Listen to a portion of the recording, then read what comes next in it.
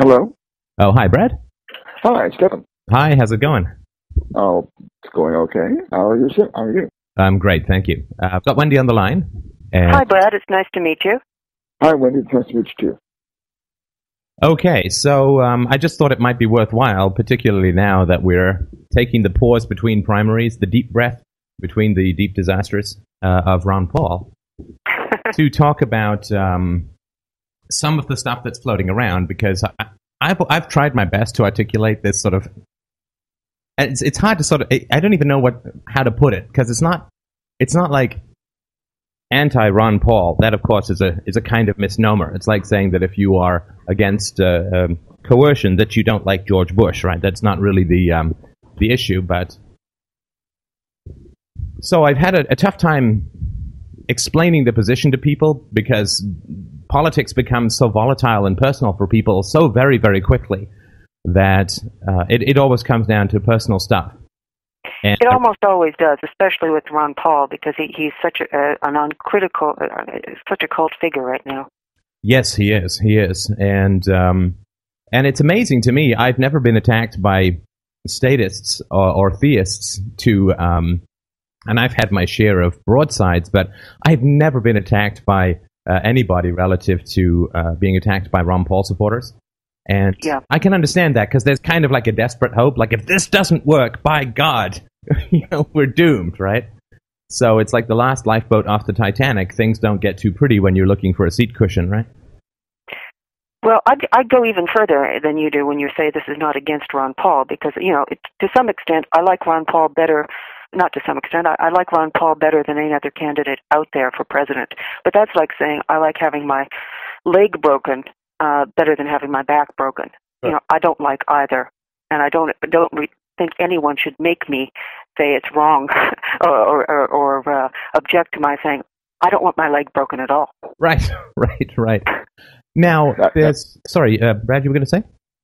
Oh, I just think that's an excellent point to make.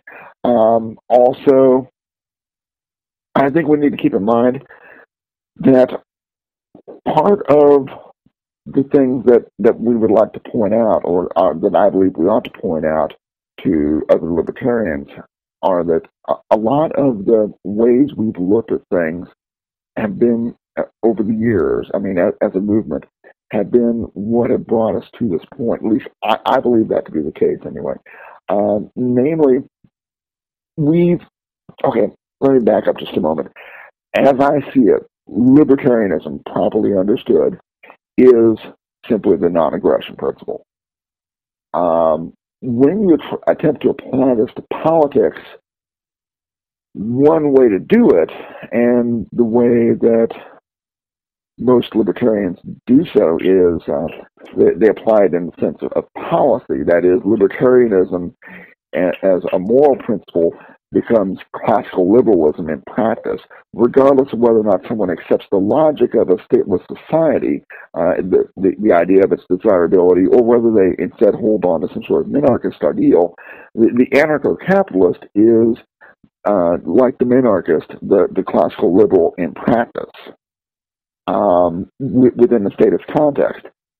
Now, I believe instead what we should be doing is trying not to attack the edifice of state policy, because ultimately it's all an abstraction, okay? Instead, what we ought to be trying to get people to do is understand that state power itself is simply illegitimate, okay? There's no whittling down to be accomplished. There's actually something more on the lines of cult deprogramming. Right. Before I go on, because I like very much what Brad said, and I have some comments, but I'm having a very difficult time hearing Brad because his voice is coming through very wavery. Is his voice sounding good to you? Is this going to make a good recording for you? Brad, if you could just, French kiss your mouthpiece a little bit when you're talking, that would be much better. Yeah, I can volume normalize, but the better the volume, the better it will sound for sure. Okay, I was just worried that his comments might be lost in terms of recording value. It's not a huge issue. What happens is if I lose somebody's recordings, I just record what I consider to be their opinions in an outrageous Spanish accent. So, and then great! I'd love you to do me. I would love you to do me. Is it high pitched? And do you wear high heels while you do it? I'm not sure that I want to get into the whole outfit thing because it probably would leave you with a mentally scarred image. But thank you. I do thank you for that. No, I think the problem with one of the problems with Ron Paul, which Brad just touched upon, is that he's making people believe in the political process again. He's making people true believers, and this is something that applies whether you're an anarchist or you're an LP person. You're making a savior out of a politician, and electoral politics, even if you're not an anarchist, is merely one way to accomplish social change. And what's happened is I've seen a diversion of all energy, all money. Antiwar.com, for example, at one point was struggling to get their contributions for the year. And it's a wonderful organization. It's a wonderful site. I think it's been in the forerunner of the peace movement, of awareness of anti-war. And it was struggling to get a few tens of thousands. Meanwhile, the Ron Paulists were, in one day were getting 6 million. And, it's people's money. It's people's time. If they want to divert in one way as opposed to another, that's their business. But I really do lament the death of all but of electoral activism within libertarianism right now. And again, it comes from seeing a politician as a savior, which is, whether you're an anarchist or a libertarian, you have to be a little appalled. Well, it's the name as well, right? It's called the Ron Paul Revolution. But it's not about Ron Paul. At least it shouldn't be. It should be about the principles, right? Ron Paul is the Ron Paul Revolution is not about libertarian principles as far as I'm concerned. He takes some very good ideas and he hitches them to some very bad ideas, and he incorporates them into an even worse institution, thus making the institution and the bad ideas respectable while diluting libertarianism. And it's going to be much, much harder. I mean, people are starting to think that libertarianism has something to do with using eminent domain to take land in order to build a border fence so that you stop the freedom of motion of people. It's. I know it's about the principles, but I don't like the principles. Right. Either. I mean, this is not even to include, as you say, his stance on immigration, the fence building. The vocal, at least, commitment to attempt to deport as many millions of illegal immigrants as he can, the collective guilt that is being foisted upon foreign nations where you can't get a visa to be a student to come to the U.S. if you come from what's called a terrorist nation, which by any definition would include the United States in international affairs. So, unfortunately, you have to just end up appealing to so many people's prejudices that principles simply become the lever by which you attempt to get power. And if you can find a set of principles that people go for and will donate money for, then you use those principles in your pursuit of power in the same way that Reagan, and everybody has to get their cherry broken to some degree by this illusion, right? I had it with Reagan, right? And you just go, wow, this guy has finally got it, and blah, blah, blah. He's saying all the right things, and you just have to sort of recognize that this is a bunch of words that people put forward, and staying with the principles is really, really tough. And I think it's impossible. I mean, if he's really into the rule of law, surely he should have a platform put forward which would be to prosecute George Bush for war crimes and a violation of the Geneva Convention through his invasion of Iraq and subsequent approval of torture. I mean, there's nothing like enemy combatants in the Geneva Convention, so this is a war crime, and of course, according to a 96 U.S. law, that is any violations of the Geneva Convention must be met with the death penalty. So you can't say, I'm into the rule of law, and that's why I want to get rid of immigrants, or illegal immigrants, and then say nothing about something that's far more egregious in terms of harm to the U.S. economy, U.S. prestige, deaths of U.S. lives. The war is far worse than even the worst scenario, sort of, quote, illegal immigrants that you could imagine. But he's not talking about applying the rule of law in that context. So you just end up having to distort yourself into a kind of funhouse mirror reflection of valid principles in order to try and appeal to people's prejudices without provoking their thoughts.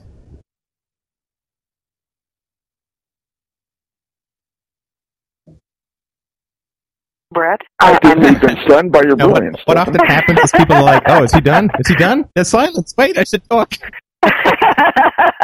The law was paused there for a moment, and frankly, it's like. But I was pausing because I didn't want. I wanted Brad to have a chance to comment.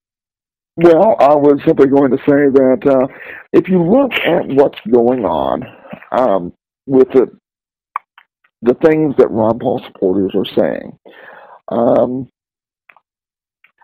it doesn't take a whole lot of observation to note that what you most often see is not an embrace of libertarianism or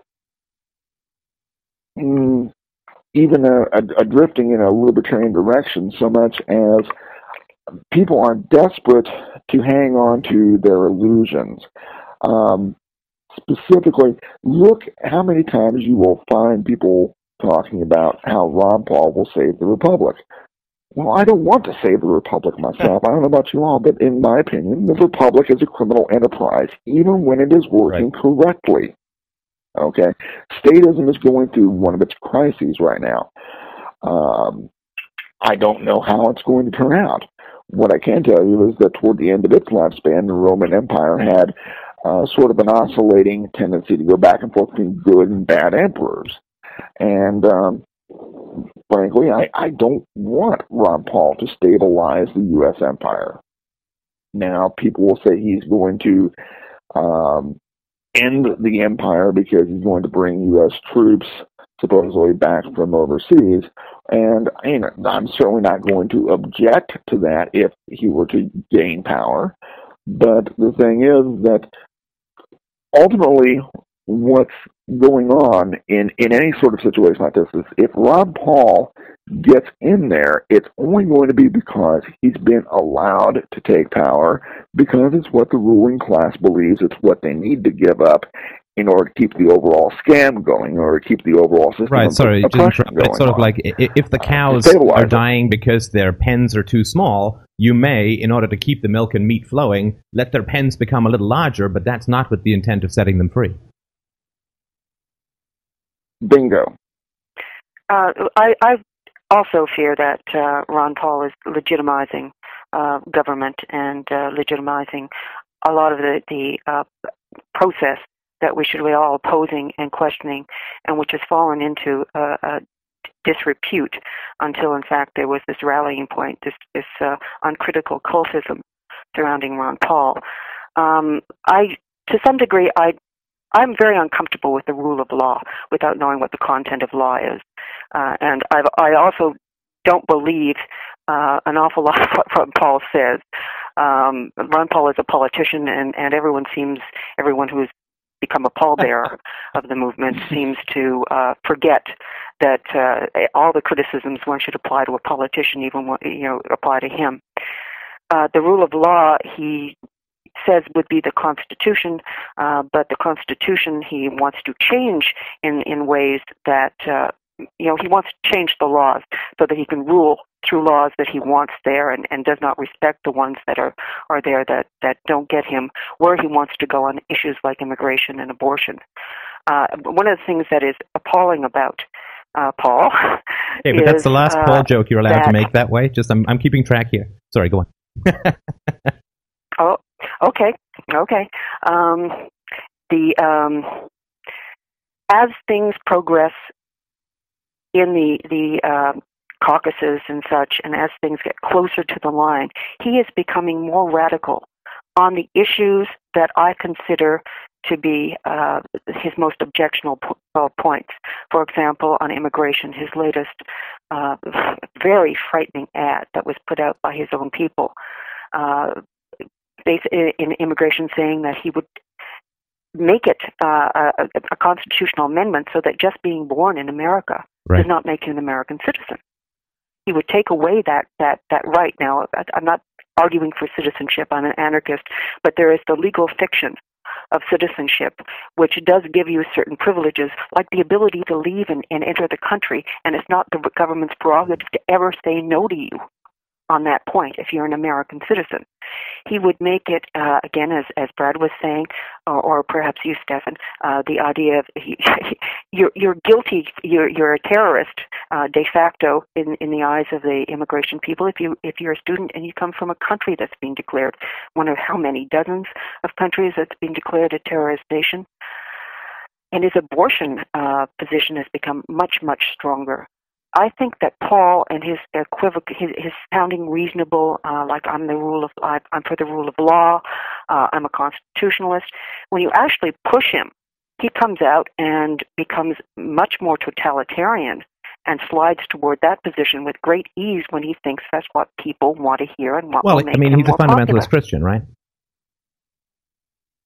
Yes, I think he's a social conservative. I mean, he's a fundamentalist Christian. He's very big on this idea of the state should it should be a state matter. Abortion should be a state matter, and then turns around and does things like vote for a federal law that would declare human life begins at conception. I mean, he has all these internal inconsistencies, and then he always has this wiggle room. When you try to pin him down on something, why is he being supported by so many Nazi groups? Why is he and white supremacists? Well, I cannot be held responsible for who supports me. That's very true, but you can comment on it. And there's always this wiggle room, and it's very strange. There's two questions. I think what's happening here, by the way, is that Brad and I are addressing two different questions. Brad is addressing the question of is Ron Paul or any electoral, any person running for president or office, someone that should be supported by a libertarian, or is it always a bad idea? And I agree, it is always a bad idea. I've been addressing, is Ron Paul a libertarian? And those are two different questions, and I'm glad that Brad is taking that side because I'm not articulating it, and he is, and it's important. Well, thanks, Wendy. I'm trying to. What I would say is actually believe it or not, although I'm actually articulating more of an anti-electoral position than what you're doing right now, my personal view of Ron Paul is overall slightly more favorable. I mean, personally, if I was not against voting, if I was not against the electoral political approach, but was still a libertarian, I think he would be my probable choice for who to support. That is not an endorsement, though, because the point is that at this point in my ideological development, I've realized that it's going to take a revolution, and I don't mean simply a revolt in some sort of adventurous sense. I mean, we're going to have to develop an intellectual edifice that will influence the intellectual environment in this country to where the idea of an actual stateless society becomes the default choice, the way Marxists have slowly influenced the political environment in this country, such that an ever-increasing social welfare state and political control of X, Y, and Z has been the default choice. I believe that ultimately we're going to have to try to pull things in the opposite direction by taking a hardcore radical stand, not necessarily a violent stand, but certainly one that is very in your face and very radical. And it simply, that approach does not fit in with electoral politics. Okay, it's not all about being a smiling guy with perfect white teeth in a freshly pressed suit. Okay, we're going to have to be some more assertive, very, very determined, very in-your-face, very radical people in order to influence where the center of gravity is in the long run. If you looked at some of the different theories of political change, one of the things you'll notice is I would like you to Google the concept of the Overton window. That's Overton, the Overton window. And what it is some of the people who are sort of beltway type, think tank, wonkery public policy types have noticed that there's a sort of window of acceptable debate. And the job of the think tank professional is to sort of gradually move where that window of debate is what options it's standing over by shifting the center of gravity, so to speak, of the overall political discourse in this country. So, for instance, a candidate won't necessarily take a position that a think tank might be able to. And in turn, a radical group organization may take positions that a think tank couldn't because of things like, think tanks have to be able to raise money. Candidates have to be able to raise a lot more money than a think tank would, depending on the situation. Basically, there's a whole lot that's wrong with the way people view reality in some ways, and by that I mean political reality. People want to hold on to their illusions so tightly that in order to really affect change in the sense of a broad change of attitude, of revolution in popular consciousness, it's going to take a vanguard of determined intellectuals that are actually influencing the popular debate or the political conversation in the country. Well, I think that's right. And I think that, a lot of what philosophical anarchism or anarcho-capitalism is designed to do is simply to de-euphemize what is called political discourse, right? Because if you say something like, I wish to uphold the rule of law by deporting illegal aliens or whatever, right? Then it sounds, A, like the plot of a Will Smith movie, and B, it sounds like something that is vaguely to do with law and order and virtue and justice and due process and all that kind of stuff. But if you say, I'm going to shoot millions of people who want to live in a particular area, that's a whole lot less palatable, and it's all around controlling the euphemisms, right? And at least a lot of what I'm up to is just to get rid of don't talk about the rule of law, talk about an opinion with a gun, right? Because you just have to euphemize it. Right. In other words, we should not be advocating the kidnapping of the geographically incorrect. Of course. So I think that process is really being clouded, right, by the Ron Paul revolution, or whatever you want to call it. And there is also this fantasy, there is this dream of the old republic, that has all of the mythological trappings plus flags of a Star Wars movie, where there's this belief that there was this old republic with noble founding fathers and, stalwart men and, I don't know, like daughters of the American Revolution. And boy, if we could only get back to that paradise, this Garden of Eden, then everything would be great again. But one of the things that I try to point out, and I still haven't got a satisfactory answer to, is that people say, well, we want small government. And I say, well, do you believe that the American experiment in the 18th century was designed to create the smallest government in the history of the world? And they say, well, yes, that was the whole point of the Constitution, was to limit the power of the government, and we want to create the smallest government in the history of the world. And then I said, okay, well, do you realize, though, that this experiment has in fact produced the largest and most powerful government in the history of the world? And then, of course, there's this, tumbleweeds blowing down the conversational alleys, because if you say, my specific goal is to produce a vaccine against cancer, and then when you apply it to a population, cancer rates go up enormously until you have more cancer than at any time previously in history, then continuing to apply the same medication would seem to be counter-rational, to say the least.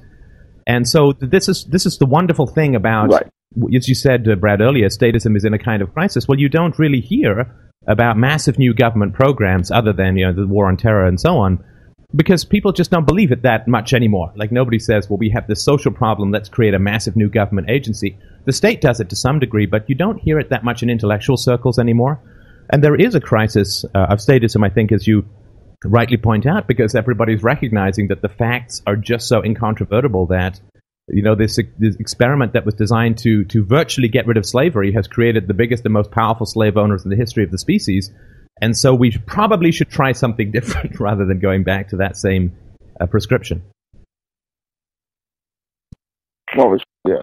I think one of the problems is that Ron Paul and the Paulists believe, clearly they believe that government can be tamed.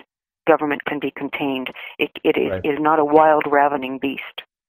That it is really a servant And it's sort of the night watchman, Ayn Rand night watchman view of the state, that it can be contained, and what they're trying to contain it by is the Constitution.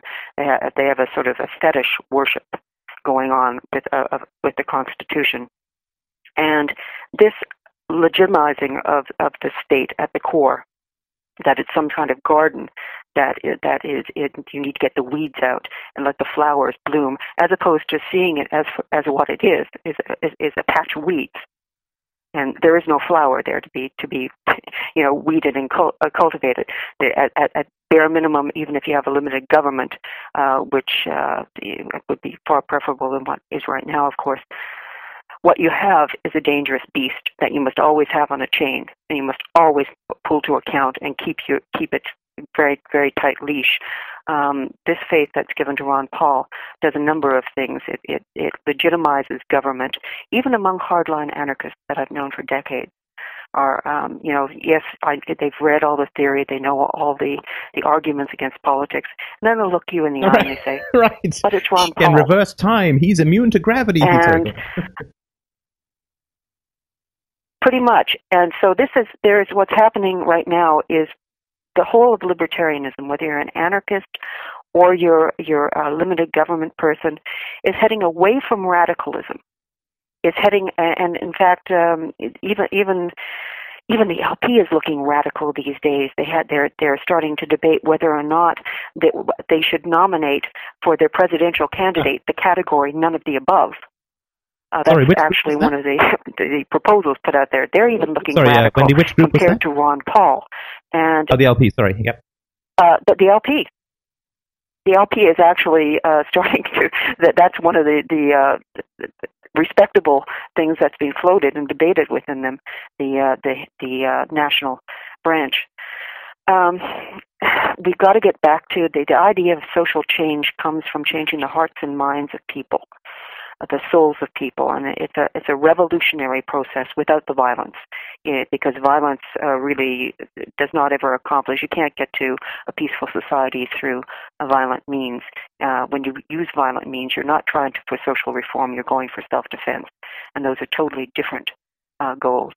But if the goal is social change, Ron Paul is taking people down the wrong road, the wrong path, and away from anything that really could be effective. But I would say, I think those are excellent points. I would also say that generally, at least what I've observed in terms of social change, is that it's when the edifice seems to be at its greatest, at its most powerful, that it's right at the very end. That's sort of the history of, you look at the Roman Empire and the British Empire, and you can even look at the Soviet Empire, that, throughout the 80s, I just remember all of these films about nuclear war and the Red Menace and so on, and it just seemed to be this immense, huge edifice, and then, of course, it collapsed from the inside. And I would say that the beauty of this Ron Paul phenomenon is that it is going to put a stake through the heart of political libertarianism for at least a generation, because he's going to flame out, and obviously there are going to be people who've been drawn into the idea of freedom that we can hopefully scoop up into something a little more consistent. But on the plus side, no one's going to come forward who's going to be a more, quote, credible candidate for the libertarian position for at least a generation, because the guy's got millions of dollars. He's been in Congress for like 400 years. He's Christian, so he appeals to that side of things. He was in the military. He appeals to that side of things. He's a doctor, so, he's got all of this credibility, and there's no candidate that's going to come along that's going to spark people up. And that's one of the reasons why I think people are so desperate and fastening onto this, because they know it's either Ron Paul or it's not going to happen politically.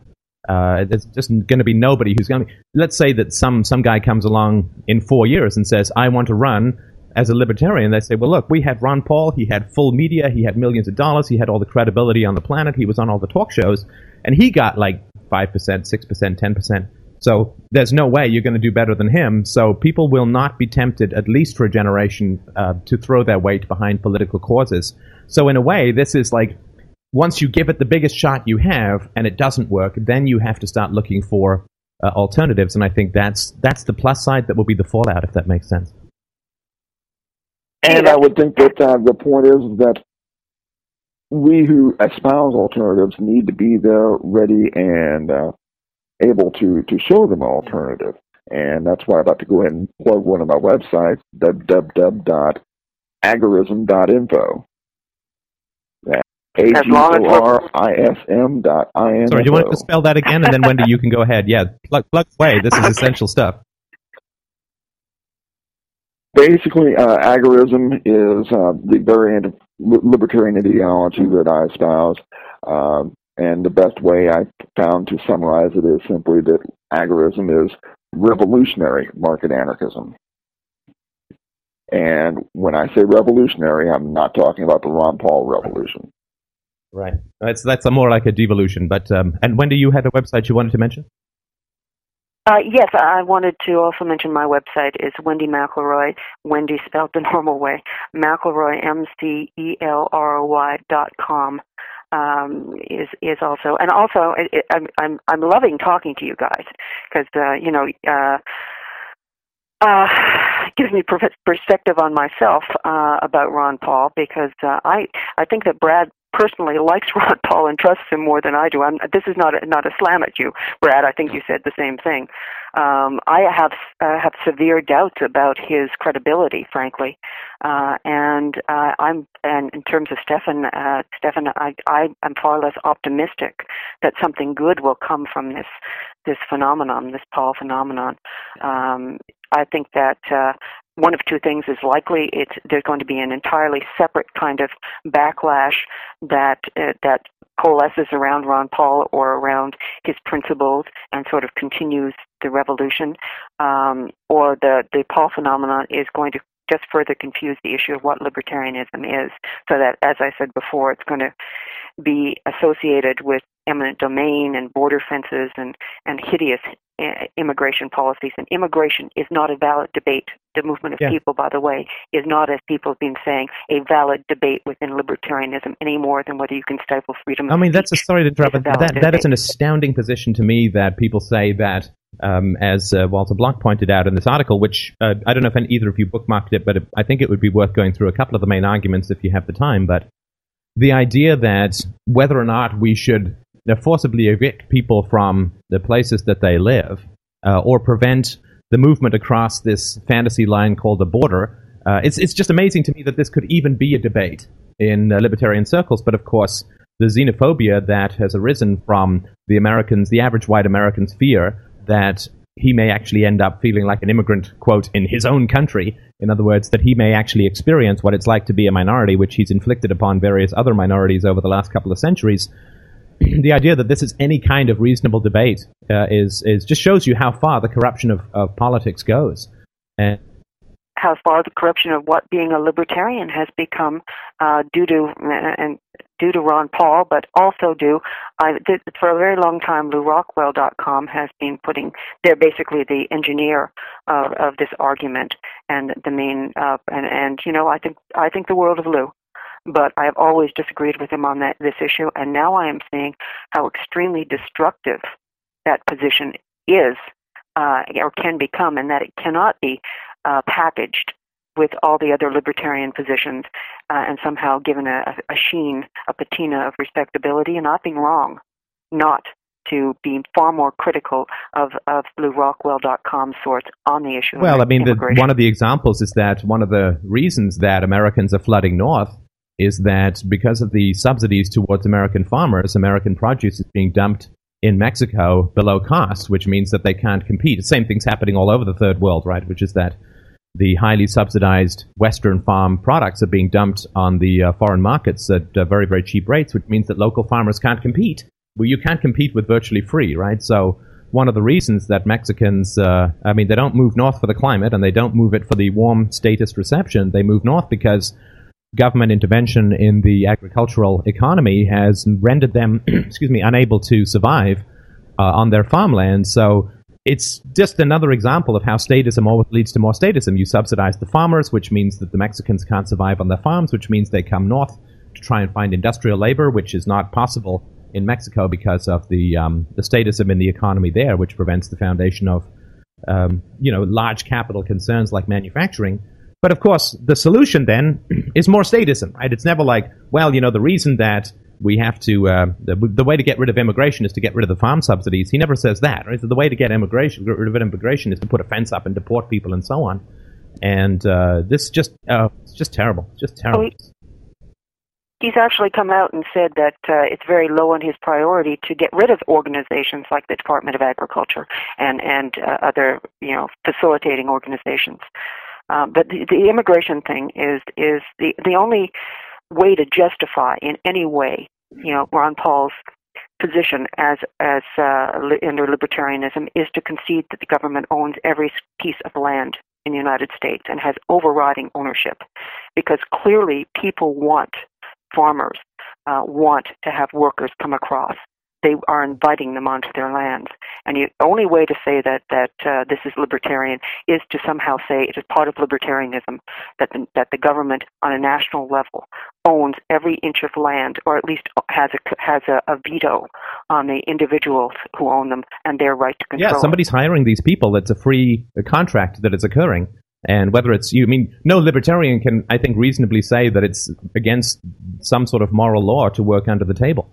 So it really is astounding the amount but this is where the sort of the prejudice boils up, right? It's just that this is the kinds of divisions that politics always sows, and it really is. It's a pretty disgraceful spectacle, and the racism, the implicit racism and xenophobia that's in these kinds of positions and the lack of reciprocity in any logical or moral manner that you could have in this area is just astonishing.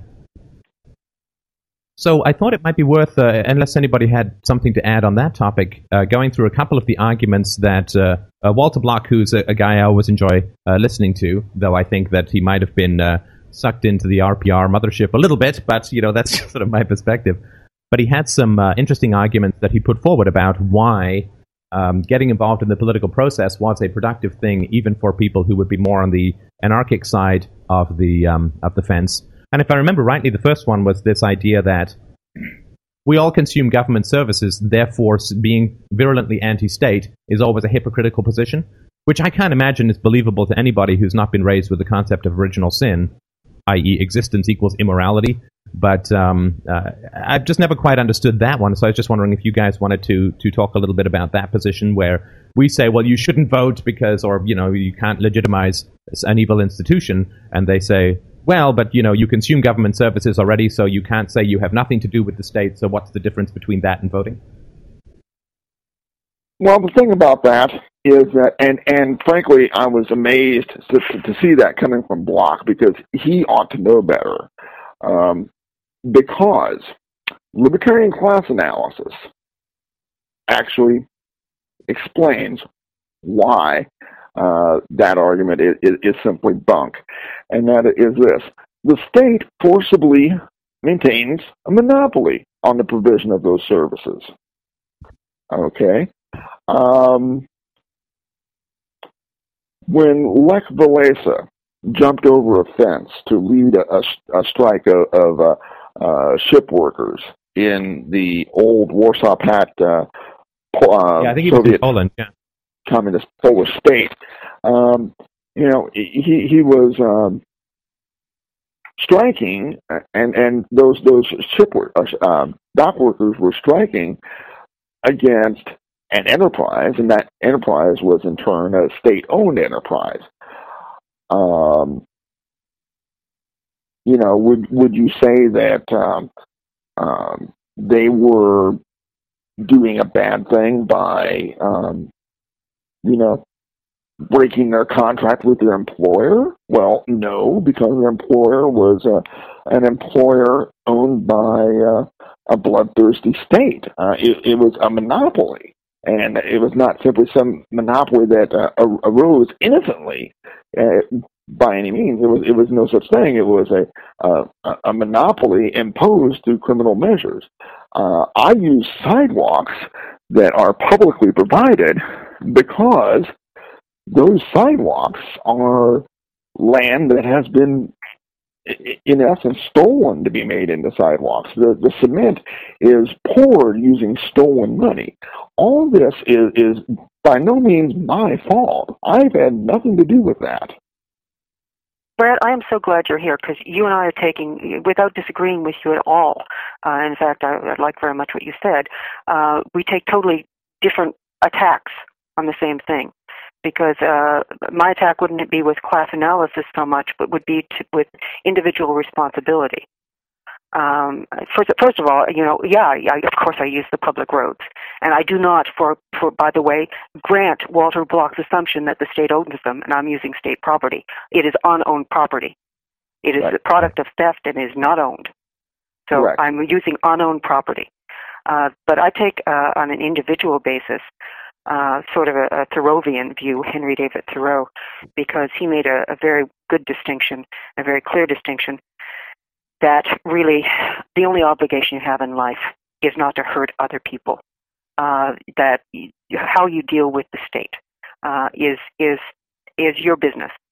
Whether you pay taxes, whether you whatever, the only thing you are obliged not to do in dealing with the state or in dealing in any other dealings in your life is to harm innocent people, their person or their property. When I walk down unowned property, even if I were to accept Walter Block's massive grant to the state of all roads and things like that, even if I were to grant that, I'm not harming someone in the same in any way. If I am electing someone to a position of unjust power over a third party's life, I am harming them. And I have no right to inflict that harm, whether I do it through state means or do it on a more privatized level. That's my obligation not to do. Well, I think that's I wouldn't go necessarily as far as saying, like, obviously the act of writing on a piece of paper and putting it in a box is not directly harmful, but of course it does lead to the legitimization of the state as a whole. But it also leads to putting someone in a position of power. You may say that I think you've trivialized. I think one of the things that's been trivialized in libertarianism by people who don't advocate voting is it's just a scrap of paper and it doesn't matter, and in the long scheme it doesn't contribute one way or the other. I'm talking on your personal obligation. Would you sign a contract? Would you sign a pledge saying, I back Hitler, I back genocide, I back something else that I consider to be fundamentally unjust? Would you put your name on that for a public publication, public view? When you vote, you are putting your personal moral sanction to the process, not only the process, but to a certain person being put in a position of unjust power over another.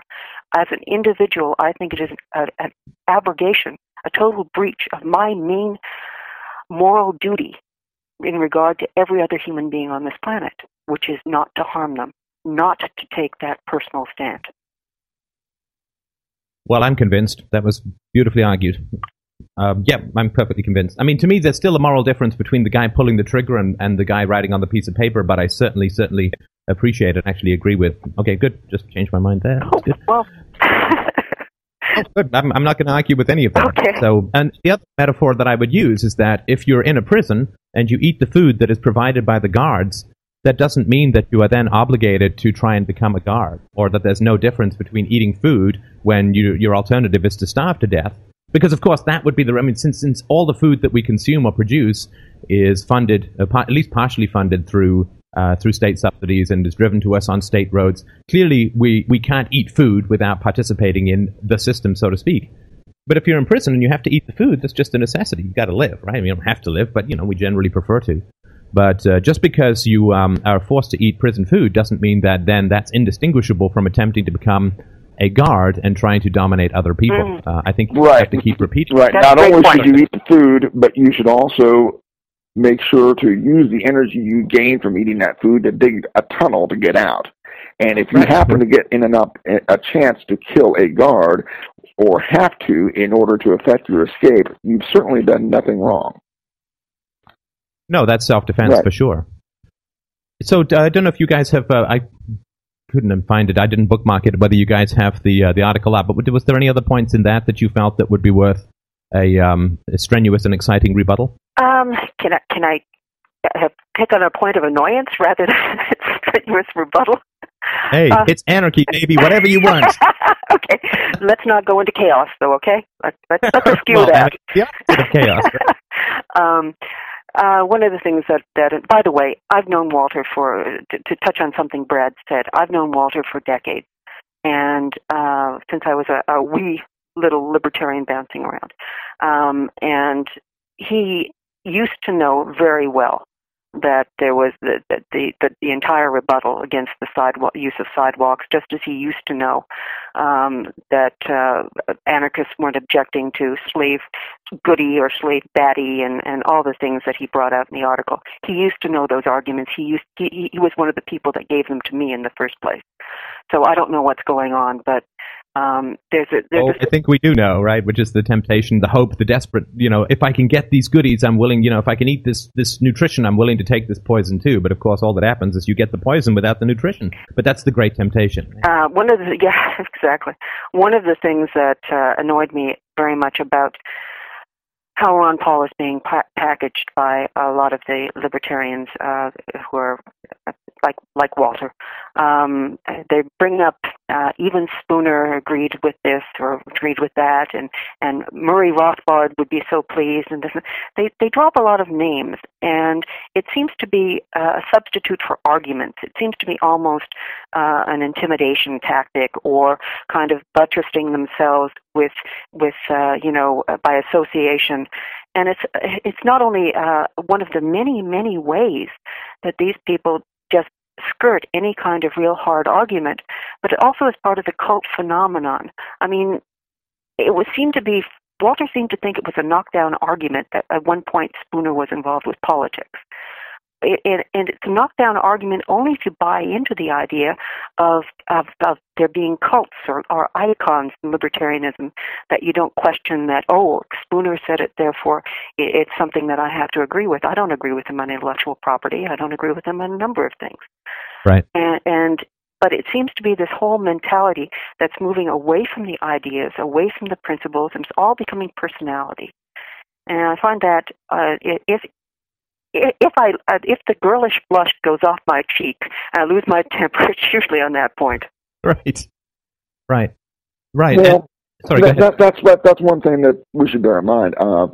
Libertarians seldom spring forth like Athena from the forehead of Zeus,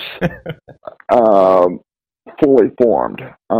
I've certainly made a lot of mistakes in my own ideological development. I spent well over a decade backing the Libertarian Party and doing the best I could to be an activist for that, encouraging people to register to vote. I even won an election and served in office as a city councilman for a small city for a single term, and ran for higher office even. I'm by no means myself any sort of exemplar or role model. We all make mistakes. Spooner, sure, endorsed politics at one point. People change their minds as they go through life. People think about things from new angles. People discover new ways of looking at things. People's opinions change over time, and a lot of times it's because their analysis has improved or they've discovered new information that they hadn't before. In my own case, I came around to the anti-political approach as a result of the pro-war libertarians that I encountered within the Libertarian Party around the advent of the Iraq War. And prior to that, I had been very enthusiastically a supporter of the LP. I worked tremendously hard for it, in my own opinion. But I came to the realization that all of these pro-war libertarians that I was encountering, I was simply shocked that there had been such a failure of internal political education within this ostensibly the best hope for what I thought at the time was the best hope for the movement. And it really forced me to go through a process of rethinking some of my basic assumptions about the nature of political change and how we were going to have to fight for libertarian principles. Winning elections is not what's going to do the trick. We're going to have to subtly but determinedly influence the ongoing meta-political conversation that's going on in this country. Well, and it is sorry to interrupt you, but it's a desperately sad thing, the way that there's this selective processing of history within the libertarian movement. So, for instance, people say, well, Spooner advocated political involvement, and it's like, yes, and the state got bigger, right? I mean, the whole point is supposed to be to make the state get smaller. Why is it that you're not allowed to talk about the last 300 years, at least if we take since Adam Smith, why is it we're not allowed to talk about the fact that political libertarianism or classical liberalism has been the default position to try to control the size and power of the state for the past 300 years, and the state has grown and grown and grown and grown. And so if you want different results, you have to do something different. You can't just do what you've always been doing that has been doing the opposite of working, whatever that word is. Like, it's not like they didn't manage to make the state smaller. It's not like they even managed to slow the acceleration of the growth of the state. The state has grown asymptotically, all the while that political libertarianisms have been attempting to control it through political means. And you're not allowed to talk about the fact that we have hundreds of years of evidence, or even if you just want to go back to the founding of modern political libertarianism, sort of 30, 40 years ago, this approach has been tried, and the state has continued to grow asymptotically in size, exponentially in size. So the idea that if we continue to do this, something's going to change, it's just the wildest kind of magical thinking. Sorry, go ahead. No, I was going to say, it's not despite the fact that libertarians, the people who are supposed to be opposed to political process and celebrate the private realm instead, it's not despite the fact that they have sought electoral laws, it's partly because of it. Well, I would agree with that. Problem. Yeah. And one of the things about history is it's strange, the selectivity that history that's come, because all of these people know, Walter Block and Lou Rockwell, all these people know the history of things like Henry George and how Henry George bid for office, split them in the late 1800s, split the whole movement and destroyed radicalism, and did something very similar to what Ron Paul is doing right now in the movement. How disastrous that was. It ended up, it fizzled as Ron Paul will fizzle into nothing, and the only real winner in this situation, I believe, will be Ron Paul, who will have ridden a crest of money and publicity to a position on a national stage that he would never have otherwise. And the movement will be de-radicalized. The opposition, the people that should be opposing government instead will be turning into constitutional fetishists. Yeah, because paper can stop bullets. Many scientists don't realize this. Yeah, and I just love the fact that a government-passed piece of paper, is my protection against the government. I'm sorry to interrupt, but what is it that Ron Paul recently did? Is he proposed an amendment to say that we should respect the Constitution?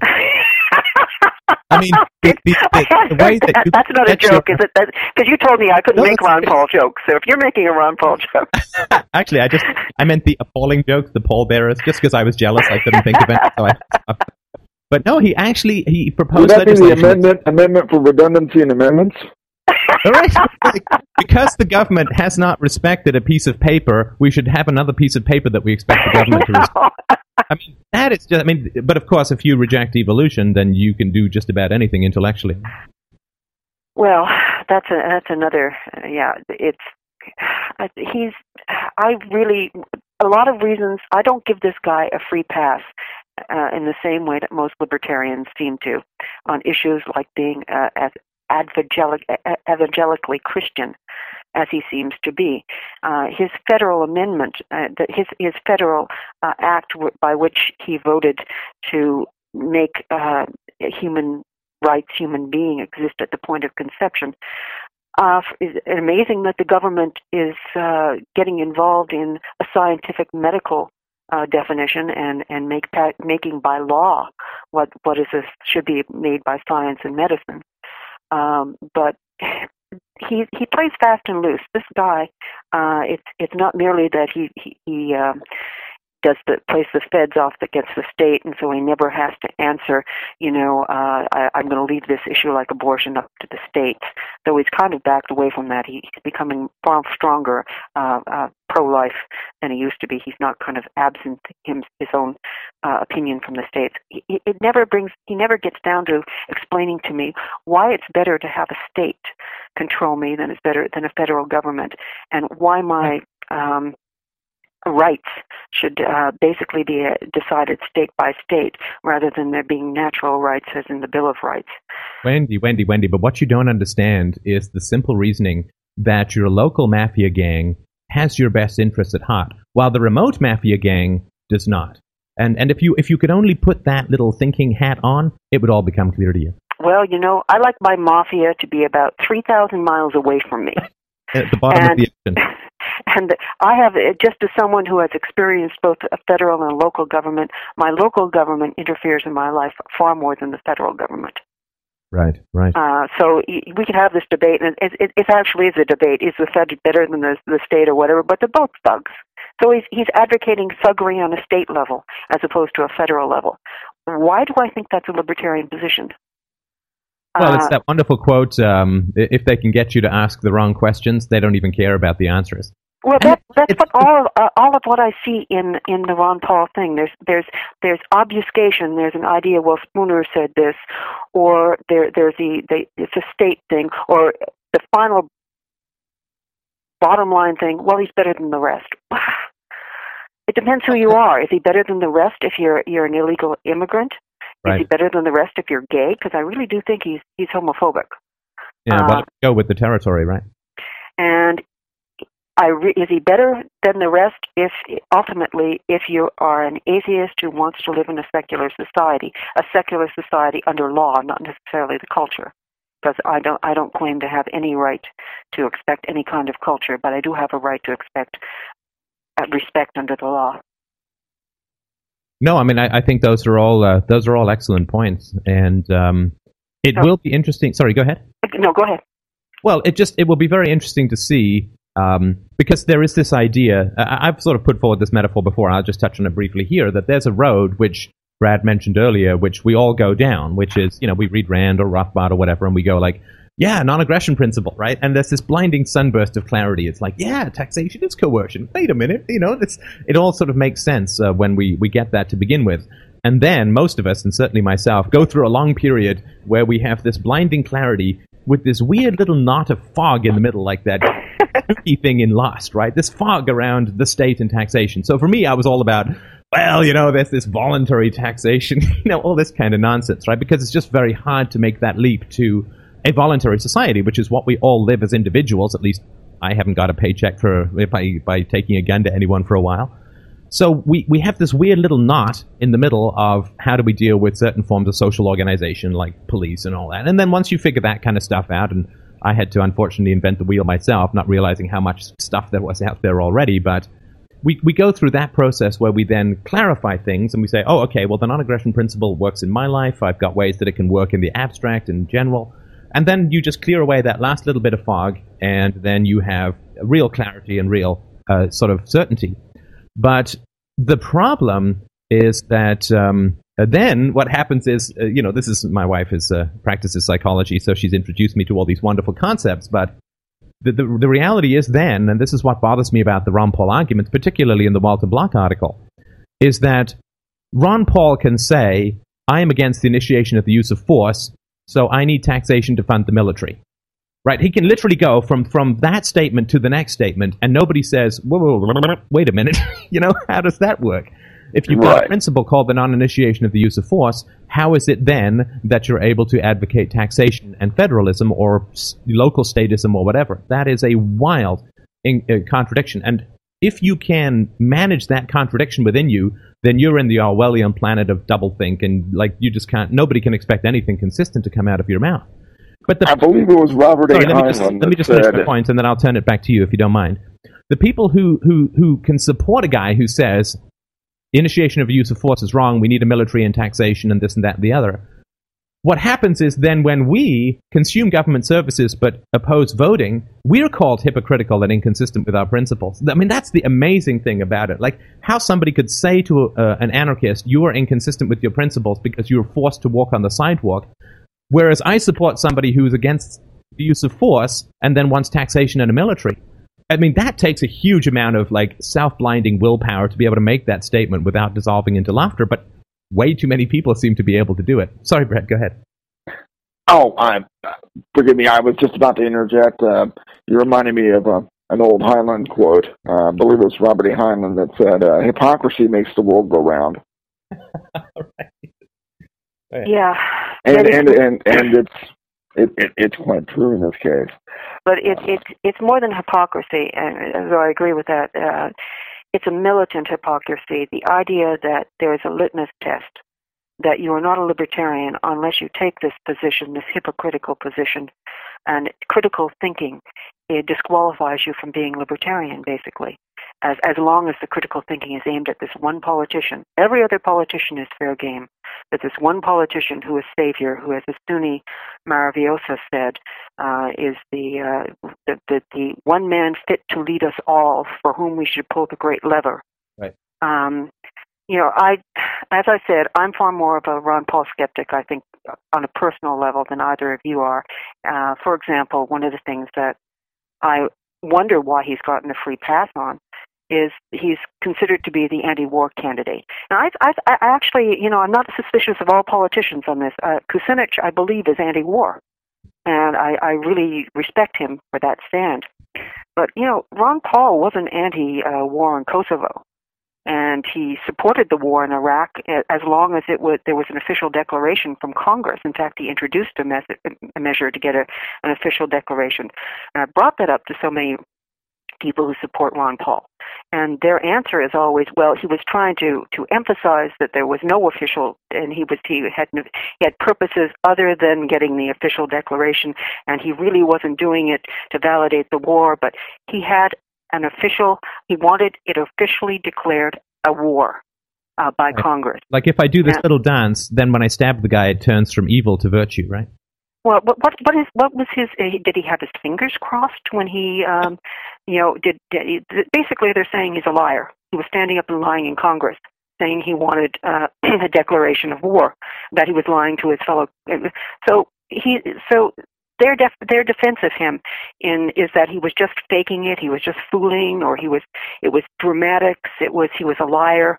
Why should I believe anything else he says, especially since he has demonstrated recently in becoming rabidly anti-immigration, and his last YouTube ad looked like Big Brother totalitarianism, with the wording and the scare tactics against terrorism, and immigrants are going to rule our lives. He's pandering. Yeah. So why should I not think this man who fakes it and lies and does mock feints in Congress on the issue of war is sincere about anything else he says? Why is he not just tapping into what he perceives as a pent-up hunger for peace rhetoric?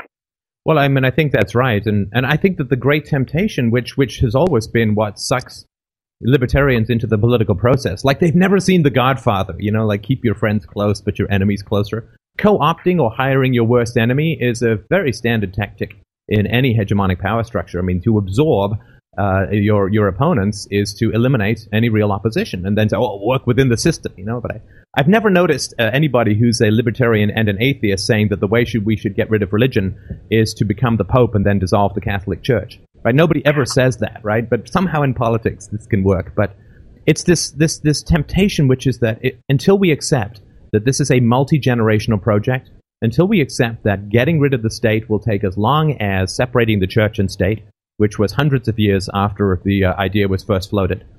Until we accept that, we're forever going to be saying, well, I want to see freedom in my lifetime. I want to see freedom now. I want to get my taxes reduced now.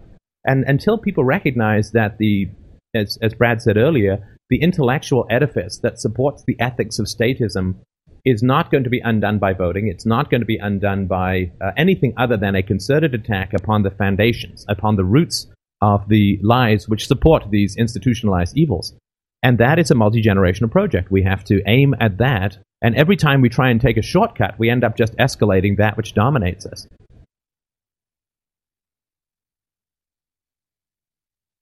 I've talked a lot, so I'm leaving. Brad, go!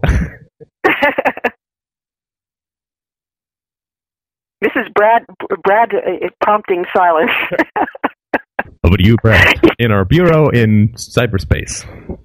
Well, what I would say is that I'm not of a like mind with you on the proposition that it's a multi-generational endeavor. It can be because obviously any project where you set out to accomplish anything can take an unlimited amount of time, particularly depending on how much you get wrong along the way to doing it. I believe, however, that if the modern libertarian movement, starting from the late 60s to today, had taken a stridently anti-political and explicitly revolutionary and explicitly anarchistic approach, had taken that all along, and all the effort that has gone into this fake constitutionalism had instead been channeled along those lines. In other words, if libertarians had had the courage of their convictions and been as forthright and honest in their activism as they ought to have been, then it's very hard to say exactly where we'd be right now. Well, it would be. Maybe we would have encountered ruthless repression and been squashed like bugs, or maybe we'd be in a free society by now. Well, sorry, Brad, let me just ask you a question, if you don't mind, because sure. I have the reason I call it a multi-generational project is that, for the most part, it seems to me that people don't want to become anarchists or whatever you are, market anarchists, because of the rejection that they're going to get from their peers and family, because of the social ostracism, attacks, and exclusion that they experience. And that certainly has been my experience. But when you decided to go from political libertarianism, or I guess a species of minarchism, or at least working within the system, to outright stateless anarchism, how many of the people that you knew followed you in a friendly manner through that transition and were still there when you were done? Well, I'm in the Midwest, so being a libertarian kind of made me at least slightly an outcast anyway for several years prior to that. But you had lots of friends you had lots of friends in the political libertarian arena, right? I mean, at least people that you knew or were in correspondence with. Right, but far fewer now. Right. Can you just, and again, it's been a process of isolation and marginalization. Because a lot of people, obviously, they want to hang on to their illusions. And someone that has something different to say that doesn't really quite mesh with that does tend to be tuned out. Well, I'm sorry to interrupt you, and this may be a useless point of clarification, but what the heck, that's what I'm here for. I would say it's not that they want to hang on to their illusions, it's that they want to hang on to their relationships. Right? It's my particular belief that the reason that people are pro-immigration is not because they have any particular understanding of the issue. The reason that they're anti-immigration is because if they're to me it comes down as simple as this. It could be more complex, but this is the approach that I take, or at least that I've experienced. If you say, well, immigration is nonsense, borders are an illusion, the state is a fantasy, and blah, blah, blah, blah, blah, then, people react like you're attacking them with a stick or something. Like, they get really mad at you. Right, because people are heavily embedded, as you say, in their illusions. But what people don't want to see is, if I speak the truth to those around me, how many of them will be curious and be interested, and how many of them will just attack me. And I think it's in order to hold on to their friends, their families, and sometimes even their marriages or love relationships, that people are afraid to speak the truth, because they don't want to put those relationships to the test and say, well, if you're really interested in me and in the truth and virtue and this and that, then we should be at least able to have this conversation. Whether you agree with me or not at every level or every detail doesn't matter. But people don't want to bring this stuff up because they know that they're going to get attacked by the people around them in their life. And I think that they're trying to save their relationships, not particularly their illusions, if that makes any sense. I'm not necessarily disagreeing with you. I see that as a difference in emphasis in trying to describe the situation. What you're saying absolutely makes perfect sense. Like I said, I'm not disagreeing with you on that point. There are many reasons, one of which is peer pressure, that people don't speak up, and I think it's a very, very undiscussed reason.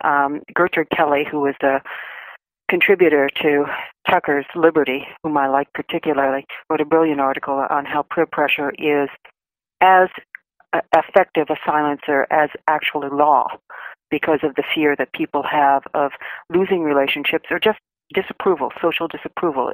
That's why things like shunning work so well. And there's a fiction in America that it's a secular society, that there's no religion floating around. Politics has become religion, basically.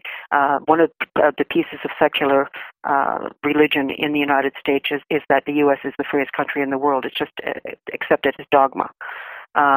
Global warming has become that way, so that when you start questioning these things, you get the kind of response from people that you expect to get from a religious person when you come up and you basically say what you believe in, your faith, and what you consider to be your virtue and such is trash to me. I don't believe in global warming. You get all of a sudden you're an evil person. And there's a viciousness of response that's totally out of proportion to you're just stating a belief about a scientific fact or a theory.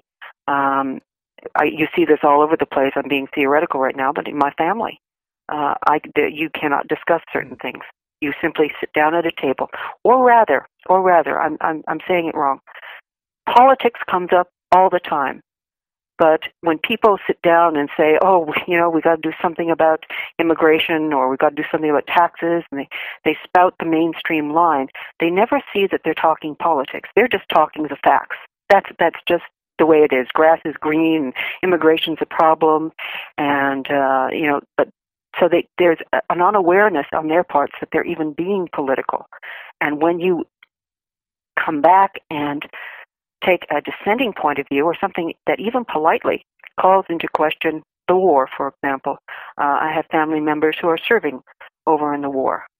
And you cannot, if I say something like, what a travesty I think the war is, and just in this tone of voice, and just that, all of a sudden I want my family to die. I want those people over there to die. Or I think they're oppressors, or I think things that I have not said are immediately heaped upon you, because there is no discussion right now on these points. They've become very divisive. They've become very religious in terms of the responses you get from people. And I shut up.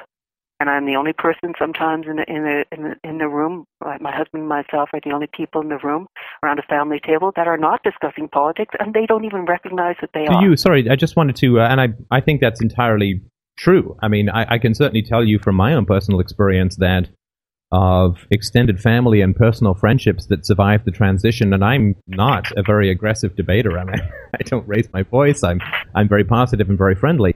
But when I did finally get down to, and this is, I think... You there? Hello? Have we lost Stefan?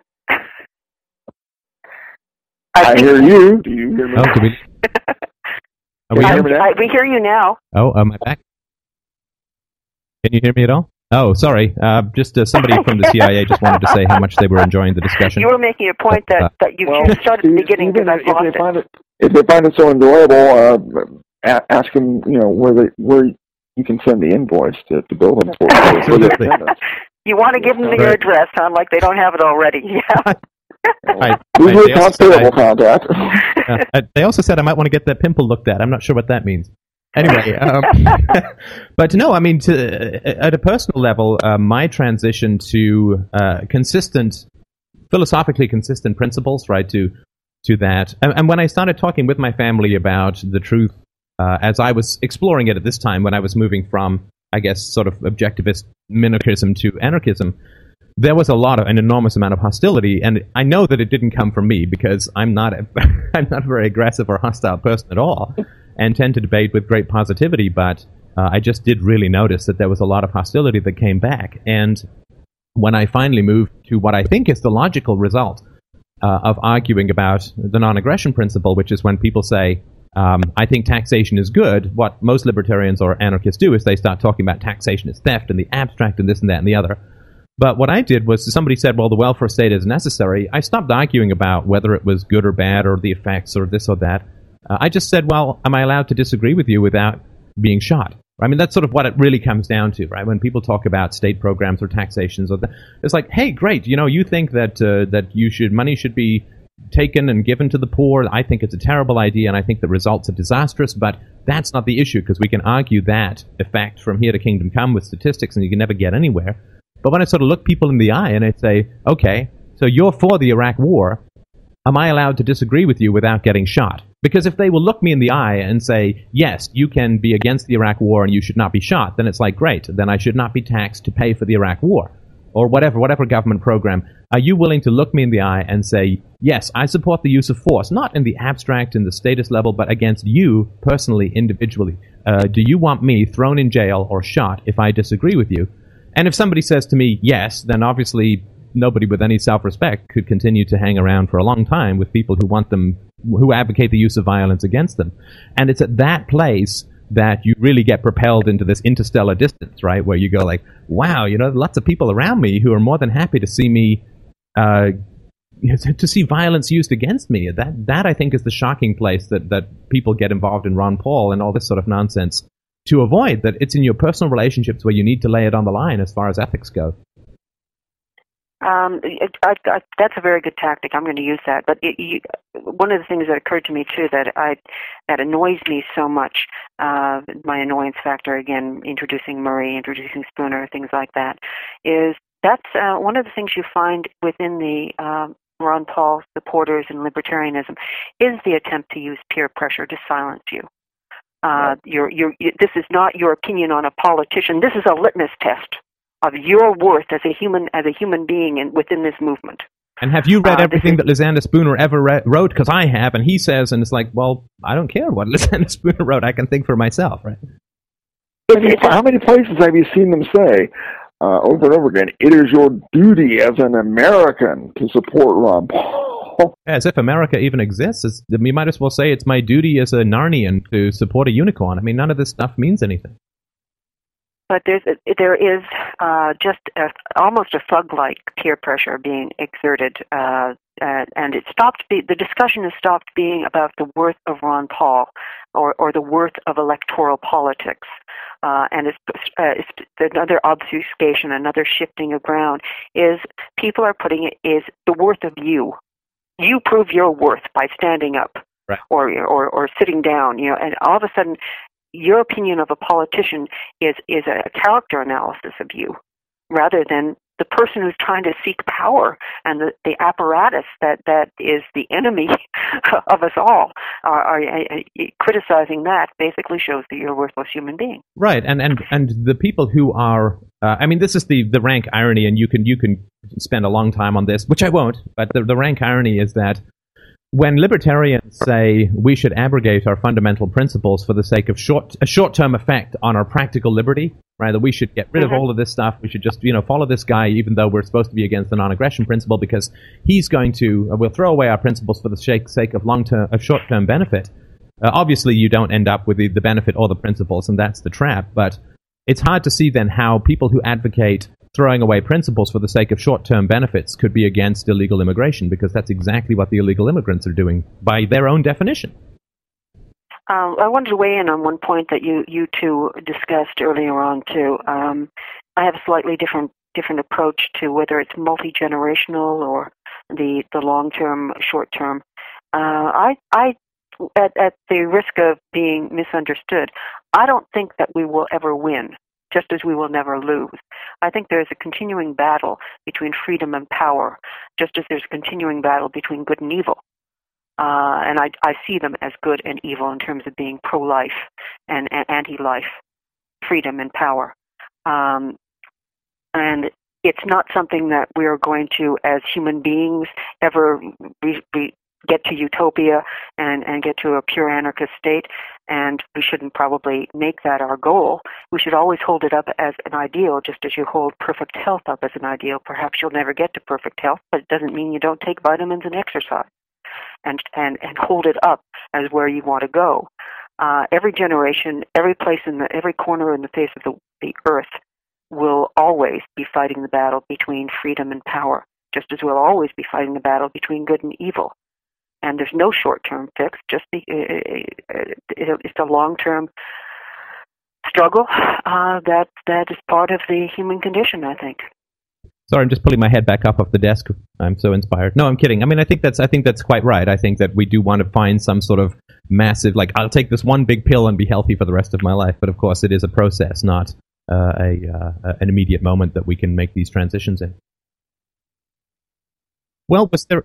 I also have to say, I have to go in about 5 or 10 minutes. So if there's something concluding that you want from me, or or whatever, perhaps we should think about that. I just thought we could trail off into an embarrassed and empty silence. Was that okay? Oh, I'm good at that. Oh, you've come to the right person. Well, I'm from England, so we absolutely can't allow that. It's in our past. There are to be no social silences. If there is a social silence, talk about how there's a social silence, but never let a breath be taken without a word. But no, I'm certainly, I've had more than my fair share of speaking, so I will absolutely leave the rest of it to you guys. If there's anything else you wanted to mention or discuss, or if you're out of topics, we can, of course, pick this up another time if you like. Well, I encourage Brad to keep plugging the Anarchist line that he does so well. So my absence shouldn't stop you two from talking. But no, I think I've said pretty much everything, other than like I said, I think that I probably am more critical of Ron Paul the man than either of you may be. I just see him as another politician, a career politician. Good God. I mean, he's been in Congress 20 years, and he has trying for another office. Well, he's a massive career politician, and I don't exempt him from the same kind of criticism and skepticism I give to any politician. I don't basically take the position that he's the good politician. Right. Well, he could have been doing something useful like delivering babies, right? Yes. Well, okay, that's great. Brad, did you want to mention anything else? Also, for both of you, you might want to mention your websites again. Go ahead, Wendy. Wendy McElroy. McElroy spelled McElroy.com. I also have another website called ifeminists.net. ifeminists.net. That's great. That's great. And sorry, Brad, go ahead. Well, just real briefly, I do disagree with Wendy about whether or not we'll win. I'm actually quite convinced that in the long run we will win. I pretty much take the plum Rothbardian line of being a short-term pessimist and a long-term optimist. Things are going to be bad over the short run. Over the long run, I believe the state is, in fact, obsolete. And if not our generation, then in the coming generations, it will devolve upon someone to give it the coup de grace. And the sooner the better. And one of the things that I've been working hard to do is plug what I believe is the best way to go about reaching that goal. And to explore that line of thinking more, I would urge you once again to go to the website that I'm promoting, www.agorism.info. That's agorism.info, agorism.info. And that word, by the way, agorism, comes from the Greek word agora, meaning open marketplace. Beautiful. Okay? Beautiful. Okay, well, listen, I really do appreciate you guys taking the time to have a chat. Would you like to listen to this before I post it, or are you fairly comfortable with what's been talked about? I'm comfortable, and I have confidence in your editing. So absolutely, right. I will edit out. Make any edits you need to take. I have complete confidence in your ability to make me sound like even more of a complete idiot than I probably sound like so far. That's right. I will put it through the rabid Scottish accent program that I have, which will make us all sound like completely insane. That's just my particular, pleasure. So, well, thanks again so much. I think we should do it again. I certainly enjoyed it, but we can sort of set this up another time, and maybe we can grab in Mr. Roderick. But I think it was certainly useful, and I will send you guys the link when it's all put together. I would be certainly up for doing it again. I apologize for it being if any difficulties on getting this coordinated, but it's definitely worthwhile. I'd love to do it again. Fantastic. Well, thanks so much, guys. I'll talk to you soon.